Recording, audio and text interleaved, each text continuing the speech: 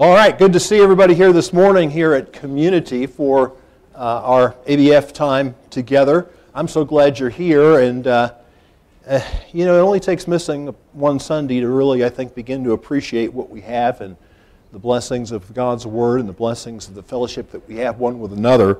So I'm thankful you're here, and I'm thankful to be here. And let's have a word of prayer as we begin. Heavenly Father, we thank you for your loving kindness. Thank you, Lord, that in contrast to a lot of what we remember from last weekend, beautiful sunshine outside today, it cheers our spirits. And we confess, Lord, that that's sometimes an infirmity of our flesh, that dreary days drag us down and days like today cheer us. But we're just grateful that we can depend on you for the inner joy and the inner cheer that we need. And we pray that as we look into your word today, you'll suit a blessing for each of us.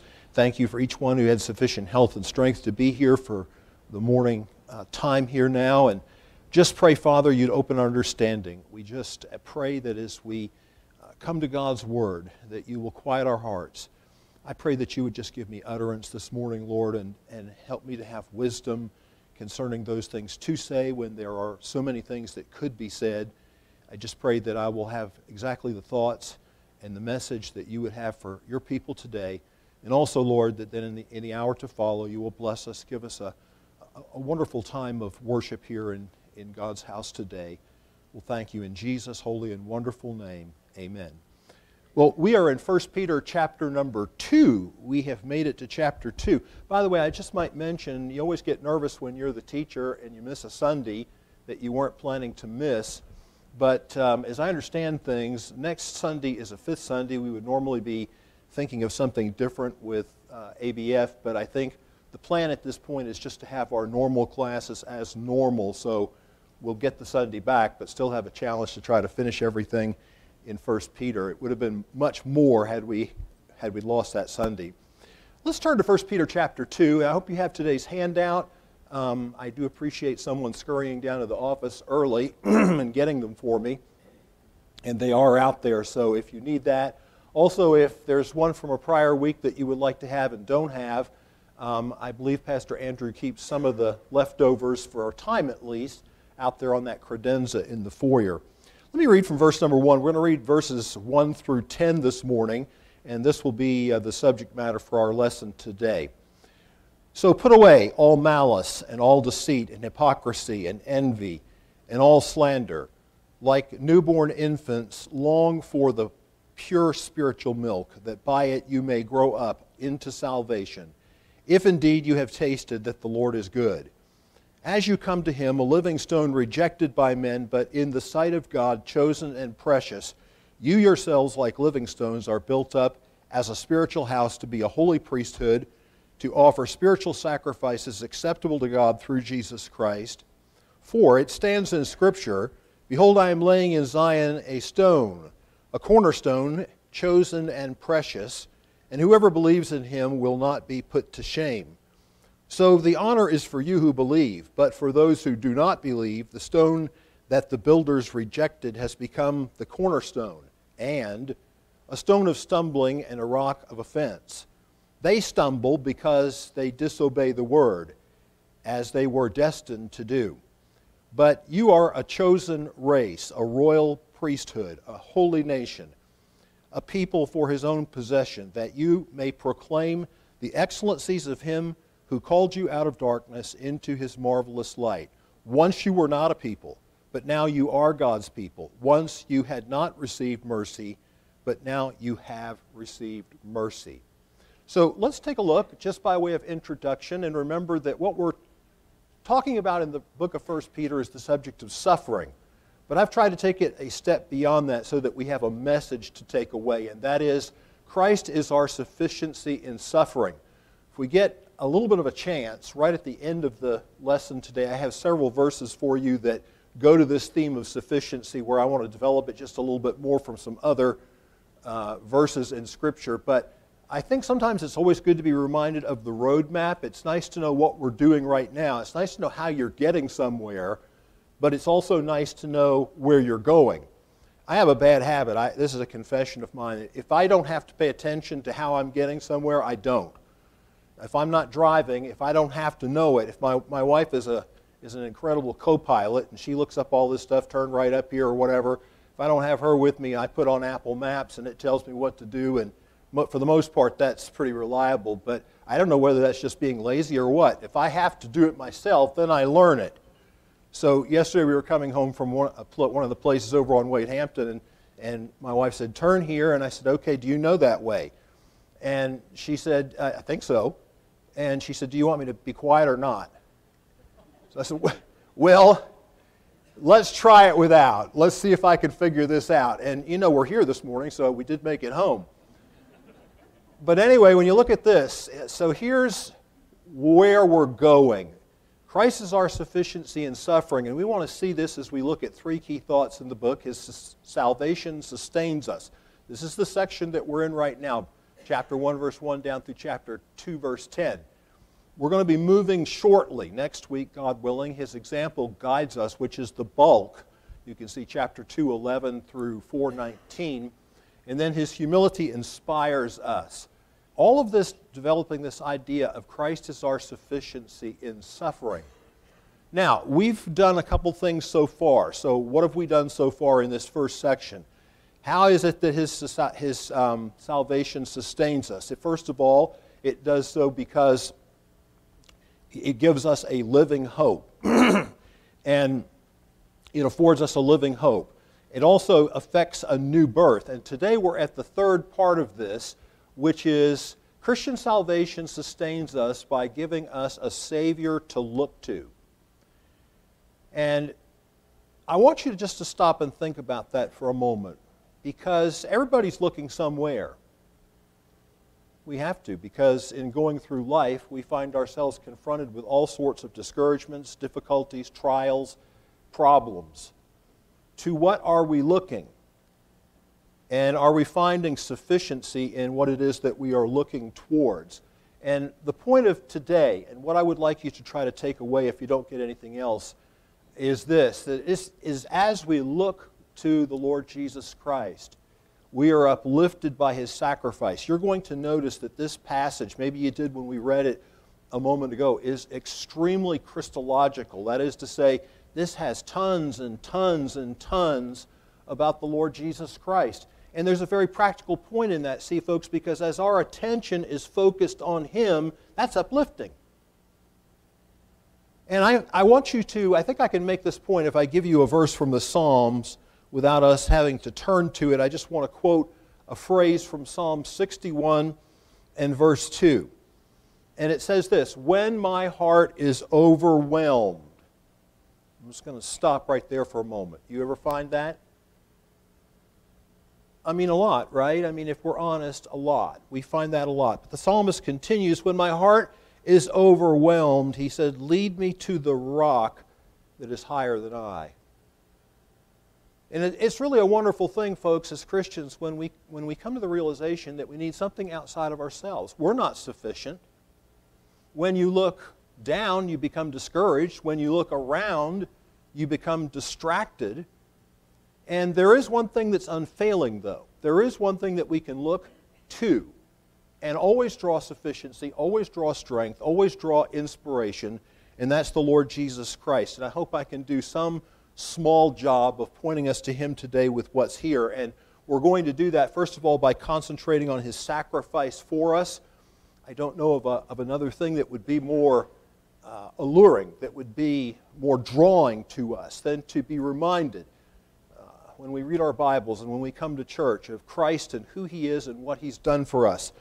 And as always, though, I want to say something, and you'll see this pattern in 1 Peter. I've mentioned this before. There's a correlation, I think, or at least there is a lot of parallel between how Paul handles all the truths that he teaches in Ephesians and how Peter handles similar truth in 1 Peter. And there's always this idea that we don't get doctrine. The Bible is not in the habit, the Lord is not in the habit of just revealing doctrine so that we can be puffed up, because that's what knowledge does, you know. If you don't take it beyond just knowing it, it has a tendency to puff us up. And the Bible is not about that. The Bible certainly is about teaching us and helping us to understand doctrine, but at the same point, there's always a practical reason we're given that truth. And I think a perfect illustration of this is prophecy. You know, a lot of people are curious about prophecy. Even people who aren't Christians are curious about prophecy. They want to know, what is this, when is this going to happen? But they don't really have any intention of that having a bearing on their lives. But the Bible is always causing it or desiring it to have a bearing on our lives. He that hath this hope in him, do you know what it says? Purifieth himself, even as he is pure. So we're always given these truths for practical benefit, and that's the same thing here. Well, what are we going to learn about his sacrifice today? First of all, just to be reminded that we really aren't coming into contact with this thought of sacrifice in chapter 2 for the first time. Because back in chapter 1, the last lesson that we had a couple weeks ago, Peter introduced sacrifice to us under an image, a particular image. That image is redemption. And so verse 18 of chapter 1, knowing that you were ransomed, and I mentioned this is redeemed. Ransom is a perfectly adequate translation. I just like the redeemed because it brings out the doctrinal significance. But knowing that you were ransomed or redeemed from the feudal ways inherited from your forefathers, not with perishable things such as silver and gold, but with the precious blood of Christ. So what is to ransom, or what is to redeem? Well, it's to set free. So we're buying back freedom. We're making it possible for someone who does not have freedom to now have freedom. And how is that accomplished? By the payment of a ransom, or by the payment of a price. Peter says, you want to talk about prices? You can compare all of this world's riches. You can talk about silver and gold. You can talk about the things that this world sets great store by. And nothing compares to the purchase price of our redemption, which is the precious. And that word precious is the idea of magnifying value, which is the precious blood of Christ. So already this has been introduced because if you pay out something, have you sacrificed? Lots of times, yes. Lots of times, no. But certainly when you think of Bible sacrifice, an animal was sacrificed, it paid out the ultimate. Christ's sacrifice, he paid the ultimate. And so sacrifice has already come up to us under the image of redemption. But here we have something completely different, completely new. Like a stone deemed unfit, the religious leaders rejected Jesus. So to understand what's going on and the imagery that Peter is now using, and by the way, you've noticed we aren't really talking about verses 1 through 3 at this point. I may have time to get back and say a few words. But right now we're coming to verse 4 and following. So I want you to think about a thought, again, that it's not unique to Peter. Quite interestingly, it's actually an image that Paul uses in Ephesians chapter 2. So if you think about God's building, Jesus did say in Matthew 16 that I will build my what? Church. And Paul wrote to the Corinthians, he says, what? Don't you know that your body is the temple of the Holy Spirit which you have of God, and ye are not your own? So think of God's holy temple. And maybe an easier way for us to think about that, since this is all going to be a spiritual application this morning, let's go back in our mind's eye to the Old Testament where Solomon is building the temple. How many people here have been to Jerusalem? Okay, that's a good number. So you can kind of see this in your mind. Well, you know, you had to quarry those stones. Anytime you were going to build something in Jerusalem, you had to quarry those stones and then bring them there, and that was up. If you've been to Jerusalem and you've seen what's left, where the temple wall, the western wall is, and you know, you can see stones left over from Herod's temple. I mean, there was no joke when they said to Jesus, this has been going on 46 years and it still isn't built. When you look at those huge stones, and you realize how much those things weighed. Well, anyway, let's just think of that in our minds. So Solomon's attempting to build the temple. He's got to have stones to build this with. He has a plan that's been given to him by God. So what do we have? We have a building that we're trying to build. We have building materials. And obviously we're going to have people who are overseeing that building.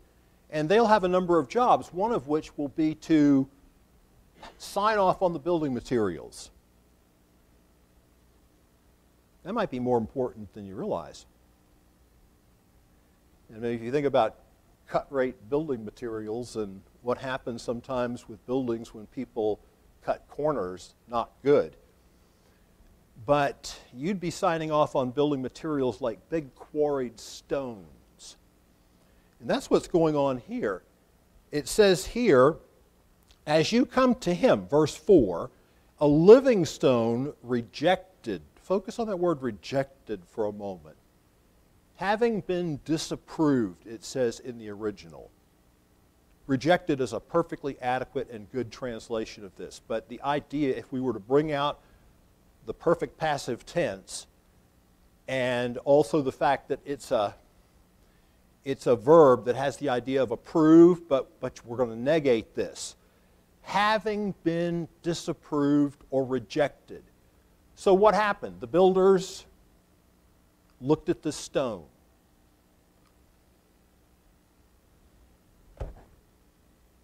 And they rejected it. They stamped disapproved. This is what happened to the Lord Jesus Christ. We know this, and we also know something else. We know that Jesus wasn't exactly caught off guard by this. In fact, he told them this was exactly what they were going to do. So, by the way, let me point out now in verse 6 and then verse 7 and then verse 8, you're going to have quotations, 3 stone passages from the Old Testament. So the first one is Isaiah 28:16. The second one is Psalm 122, which is the one that we're going to see Jesus using here. That last one that you have in verse 8 is Isaiah 8:14. 3 stone passages from the Old Testament. So this is Matthew 21, verse 42. What's going on in that context is Tuesday of the Passion Week, which has been well characterized as a day of controversy. Jesus is having interactions with these religious leaders, the people that are going to sign off on the materials, the rulers, the leaders. And he says to them, have you never read in the Scriptures? This is the second parable he tells. It's at the end of it as he makes the application. Have you never read in the Scriptures, the stone that the builders rejected has become the cornerstone? A couple things going on here. So we've got a stone rejected, but now this rejected stone has become the cornerstone, which is a crucial stone in the building. Not that they all aren't, but this is particularly because you're going to get everything level, square, and all that. This was the Lord's doing, and it is marvelous in our eyes. So here's something interesting. You don't see that last phrase here in 1 Peter 2, and the reason for it is Peter just quotes Psalm 118, verse 22, but when Jesus uses this, he adds verse 23, which is the statement, this is the Lord's doing, and it is marvelous in our eyes. Don't you just love this? I mean, the Lord Jesus is basically saying, you know what? I know precisely what your mindset is. I know precisely what's going to happen. None of this catches God off guard. And I kind of feel sorry sometimes when, I guess in less mature days, perhaps some of us have had the idea of, well, you know, Jesus got to Jerusalem, they rejected him, so God had to go to plan B. No, that God doesn't have plan B. Did you know that? God never has plan B. God only has plan A. And when Jesus went to Jerusalem and was rejected, that was plan A. But there's a significance to this word rejected, and this is what I want us to see, because it brings us back to the idea of sacrifice again. Jesus also used the word rejected to refer to his sacrifice. I think I have these verses here for you. So here's Mark 8:31. And he began to teach them that the Son of Man must suffer many things and be rejected. Same word, but you see how it ties in with his suffering, his sacrifice, and the chief priests and the scribes, and be killed after 3 days, rise again. Of course, we all know Isaiah 53, right? He was despised and rejected by men, a man of sorrows and acquainted with grief, and as one from whom men hide their faces, he was despised. And we esteemed him not. Today it's different. God has done a work of grace in our hearts. We esteem him highly in love for his work's sake. He was despised and rejected. I want you to think back over the course of your life. You might be older, you might be younger. But we can all remember times when we have felt rejected. And I think that people can be cruel, very cruel. And unfortunately, sometimes young people can be extraordinarily cruel. And some of the first contexts in which perhaps we remember feeling rejected by people was in school, when for whatever reason we so aspired to be a part of the group and so aspired to be accepted by our friends, quote unquote, and peers, only to feel rejected by them and not part of the group. You know, that involves a certain suffering that's not physical necessarily, at least not in the beginning. It's a mental anguish, but it's a form of suffering. And rejection is cruel. Rejection is difficult. It's one of the things, though, that we have to contend with in a fallen world. Jesus did this in the ultimate sense on our behalf. And why did he do this? Well, he did this because now he makes us, as a result of his sacrifice, he is able to make us part of this holy temple, part of this holy edifice. We are living stones. He is a living stone. So look, this is why I said the applications of this are all spiritual. Verse number 4, as you come to him, a living stone, pictures Jesus as a living stone, not an inanimate dead stone, but a living stone. Having been disapproved by men, but in the sight of God chosen and precious, you yourselves, like living stones, this is an illustration he uses, are being built up a spiritual house to be a holy priesthood, to offer spiritual sacrifices acceptable to God through Jesus Christ. And then he quotes these passages.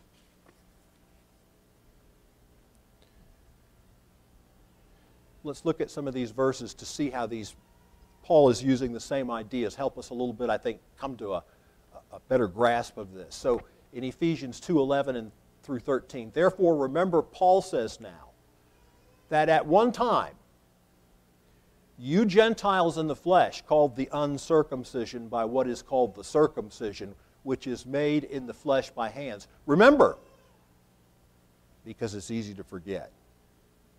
Remember that you were at that time separated from Christ, alienated from the commonwealth of Israel, strangers to the covenants of promise, having no hope and without God in the world, but now. But now in Christ Jesus, you who once were far off have been brought near by the blood of Christ. This is back to sacrifice again. And so, now he says, we are fellow citizens, this is Paul's terminology, fellow citizens with the saints, and a part of the building of which Jesus Christ himself is the chief cornerstone. And here's the conclusion of that passage, or down later in the passage in Ephesians, to see this parallel again with how Paul puts this. So then you are no longer strangers and aliens. What was Peter saying about being strangers? Didn't we already encounter that thought? Aren't we going to encounter that again? Chapter 2, verse 13. Beloved, I urge you as sojourners and exiles. But you're no longer strangers from the fellow citizen, the saints and the household of God, but he says, you are fellow citizens with the saints and members of the household of God, built upon the foundation of the apostles and prophets, Christ Jesus himself being the cornerstone, in whom the whole structure being joined together grows into an holy temple in the Lord. So, when we think about lead me to the rock that is higher than I, there's something about knowing that Christians undergoing persecution, like Peter's audience, have a Savior to look to. To know that we're simply following the path that Jesus trod. In fact, I'm going to read a passage that I don't have there for you on the screen, but you can write this down if you find it of any help. John 15. It's not like Jesus didn't prepare his disciples for this. Verse 18 of chapter 15, this is the upper room discourse where he's attempting to prepare his disciples for his soon departure. If the world hates you, you know that it hated me before it hated you. If you were of the world would love its own. But because you are not of the world, but I have chosen you out of the world, therefore the world hates you. Remember the word that I said to you, the servant is not greater than his master. If they have persecuted me, they will also persecute you. If they have kept my word, they will keep yours also. There's something a whole lot more helpful about looking to him than there is to looking down or looking around, which is just sort of discouraging. I'll tell you a little story. It meant a lot to me over the years. I first encountered it a number of years ago. But most people, I think, in the audience this morning would be familiar with G. Campbell Morgan, British preacher. Well, did you know that when Morgan went before the council, or however we would want to call this, as part of his ordination, you know, you generally have to preach a sermon. And so he preached the sermon. And they disapproved him. They rejected him. He was so discouraged. So discouraged. And he wrote to his father about it. And this is, folks, this is what fathers are for. His father wrote back to him and said, rejected on earth, approved in heaven. And it was what he needed. Obviously, he went on to overcome that initial rejection. Jesus was rejected on earth, but he has the approval that is way beyond anything that the men and courts of earth have anything to do with. Rejected by men, verse 4 says, but in the sight of God, chosen and precious. We may face some of that same rejection in this world, but not without looking to him, not without knowing that we're simply following the path that our Savior trod. Now, before we leave this, and we do have to sort of hasten now, but there are a couple of practical things, and I apologize again that there's not time to say what these verses, it's not really time to totally do them justice. But there are a couple of important things not to miss. And so if you're asking yourself, okay, all this theology, how does this exactly happen? How do we become incorporated into the church? How do we become a part of God's holy temple? You said a minute ago that it had to do with Christ's sacrifice, and that's the basis upon which God can accept us and not stamp us with disapproved. How does that happen? Well, you know, if you just read carefully, it tells us, and it tells us in very practical terms. So, first of all, verse 4, as you come to him. Have you come to Jesus with a cleansing power? Are you washed in the blood of the Lamb? We come to him. That's the human side. We come to him. Then down in verse number 6, when we come, what happens?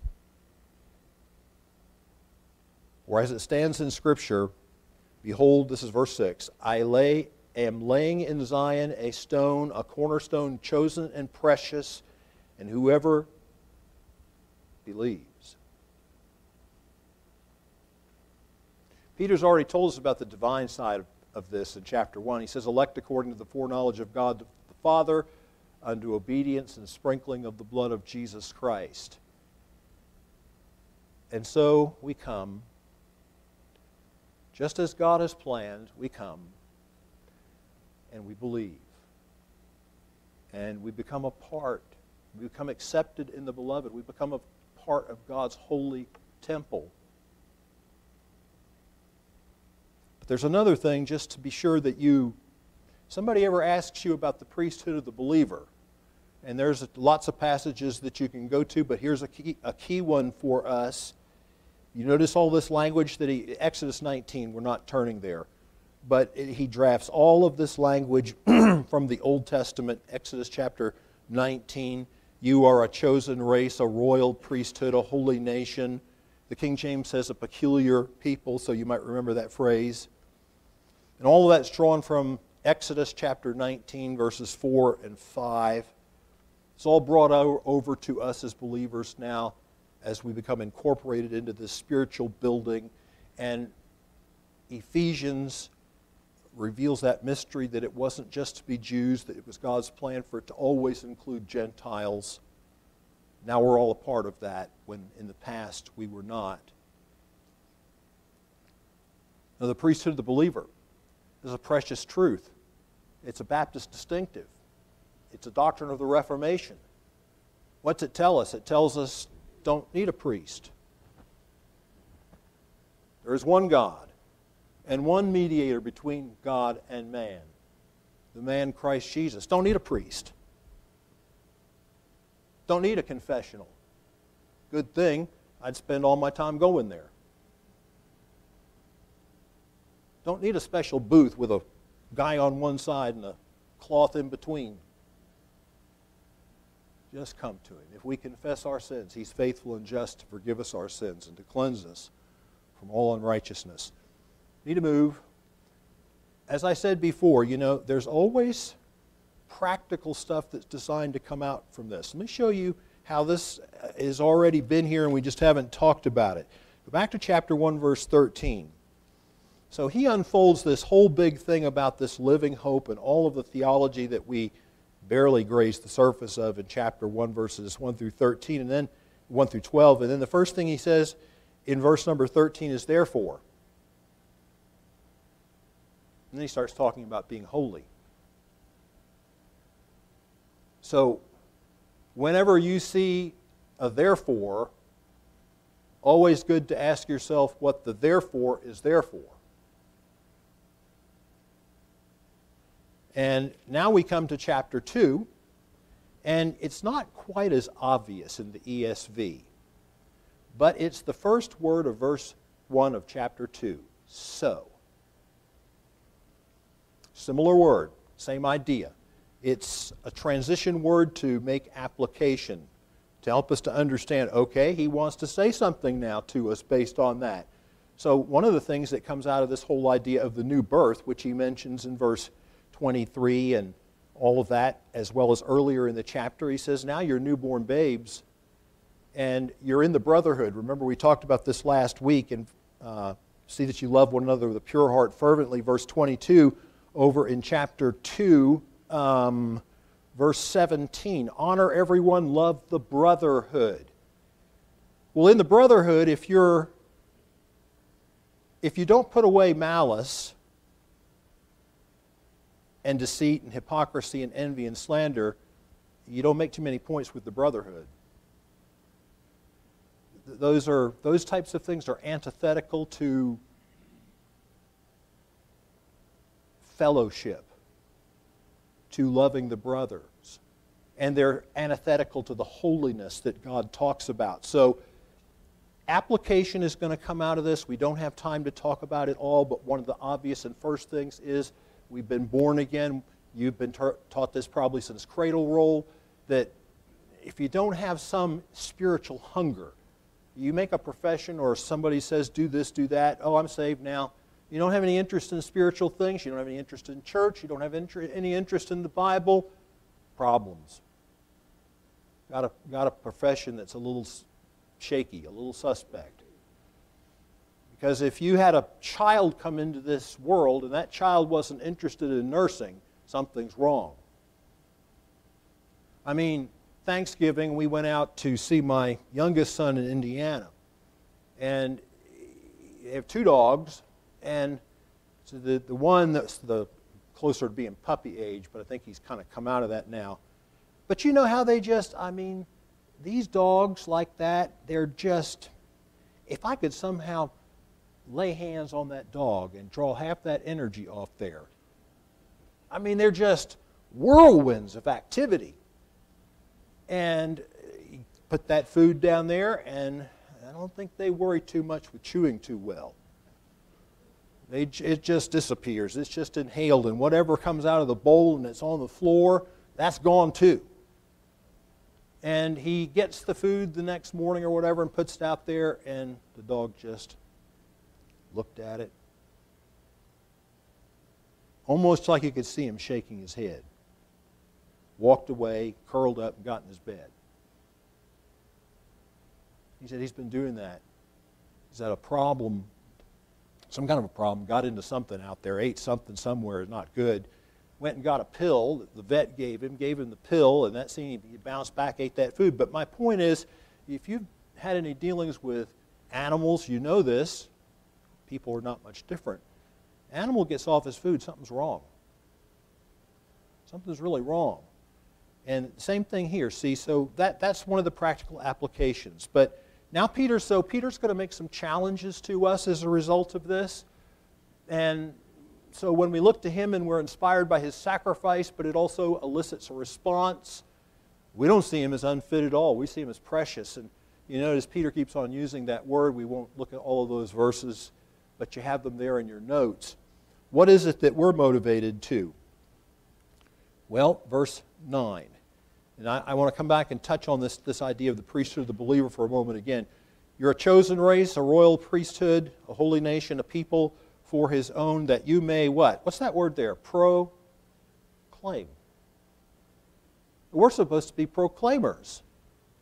We're supposed to be motivated by what he's done for us, the fact that we were disapproved. And now we've been accepted into God's holy temple, and we realize this incredible sacrifice that Jesus made for us. There's supposed to be a motivation, and it's supposed to be a practical outworking. It's supposed to be a response that we should be glad to want to proclaim the excellencies of him who called you out of darkness into his marvelous light. We're motivated by his mercy. Verse 10, once you were not a people, but now you are God's people. Once you had not received mercy, but now you have received mercy. So let's elaborate on this a little bit for a moment. Let's see where we are with this. So our calling is that of a royal priesthood. Our function is offering up spiritual sacrifices. As we saw this in verse number 5. What do priests do? They offer sacrifices, right? Did you know that we do that in the New Testament era? Did you? Because we do. We're supposed to. We're a royal priesthood, right? Priests offer sacrifices. So, ooh, that sounds liturgical. That sounds... Well, let's just look at the New Testament, see what we find. Hebrews 13, 5 and 6. He mentions proclaiming here as being one of them. But look at this, and praising. Hebrews happens to pick up on this very thought. Interesting book to be picking up on Jewish-related type thoughts. Through him, then, let us continually offer up. This is written to the New Testament, right? Is this in the New Testament in your Bible? So, all right, look what it says. Offer up the sacrifice of praise to God. That is the fruit of lips that acknowledge his name. Do not neglect to do good and to share with those who have, for such sacrifices are pleasing to God. Romans 12:1. I appeal to you, therefore, brothers, by the mercies of God, to present your bodies as a living sacrifice, holy and acceptable to God, which is your spiritual worship. So Peter talks about proclaiming, Peter talks about praising, the author to the Hebrews talks about offering up the sacrifice of praise. He adds to that the idea of to do good and not neglecting to share with those who have. Paul says it's really the whole enchilada. I appeal to you, brothers, by the mercies of God, to present your bodies a living sacrifice. And these are Peter's practical applications. Now, I mentioned that I wanted to say something by way of conclusion, so I think we have just time to do this. So in suffering and trial, people look to many things only to find little help. Isn't that true? We have a Savior to look to. And when we do look, because we're looking outside of ourselves and because we're looking to the only one who can really help, guess what? We find a source of sufficiency. Christ is sufficient in suffering. Let's look at these verses. There's a string of these in 2 Corinthians. Watch for the word sufficient. He's talking about the gospel ministry. He says, to one we're a fragrance of death, from death to death, to the other a fragrance from life to life. And then asks the question, who's sufficient for that? But he answers it in the next chapter. Not that we are sufficient in ourselves to claim anything as coming from us, but our sufficiency is from God. We have a Savior to look to. And I love this verse, 2 Corinthians 9:8. God is able to make all grace abound to you, so that you, having all sufficiency in all things at all times, may abound in every good work. 2 Corinthians 9:8.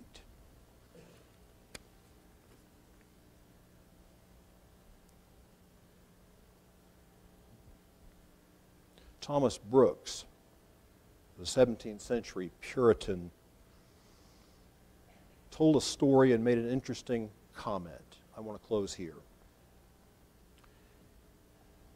He spoke of a time during the reign of Henry IV of France when he asked, that is, the king asked the Duke of Alva, if he had observed the great eclipse of the sun that had recently occurred. Here's the Duke's response. No, I have so much to do on earth that I have no leisure to look up into heaven.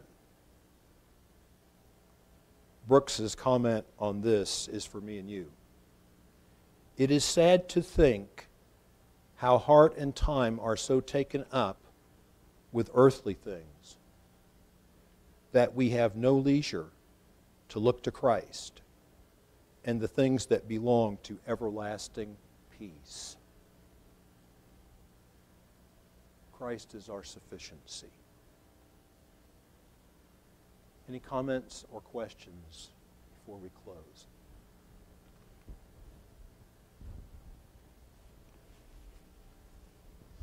Dear Father in heaven, thank you that we have a Savior to look to, and we are unworthy of the least of your favor.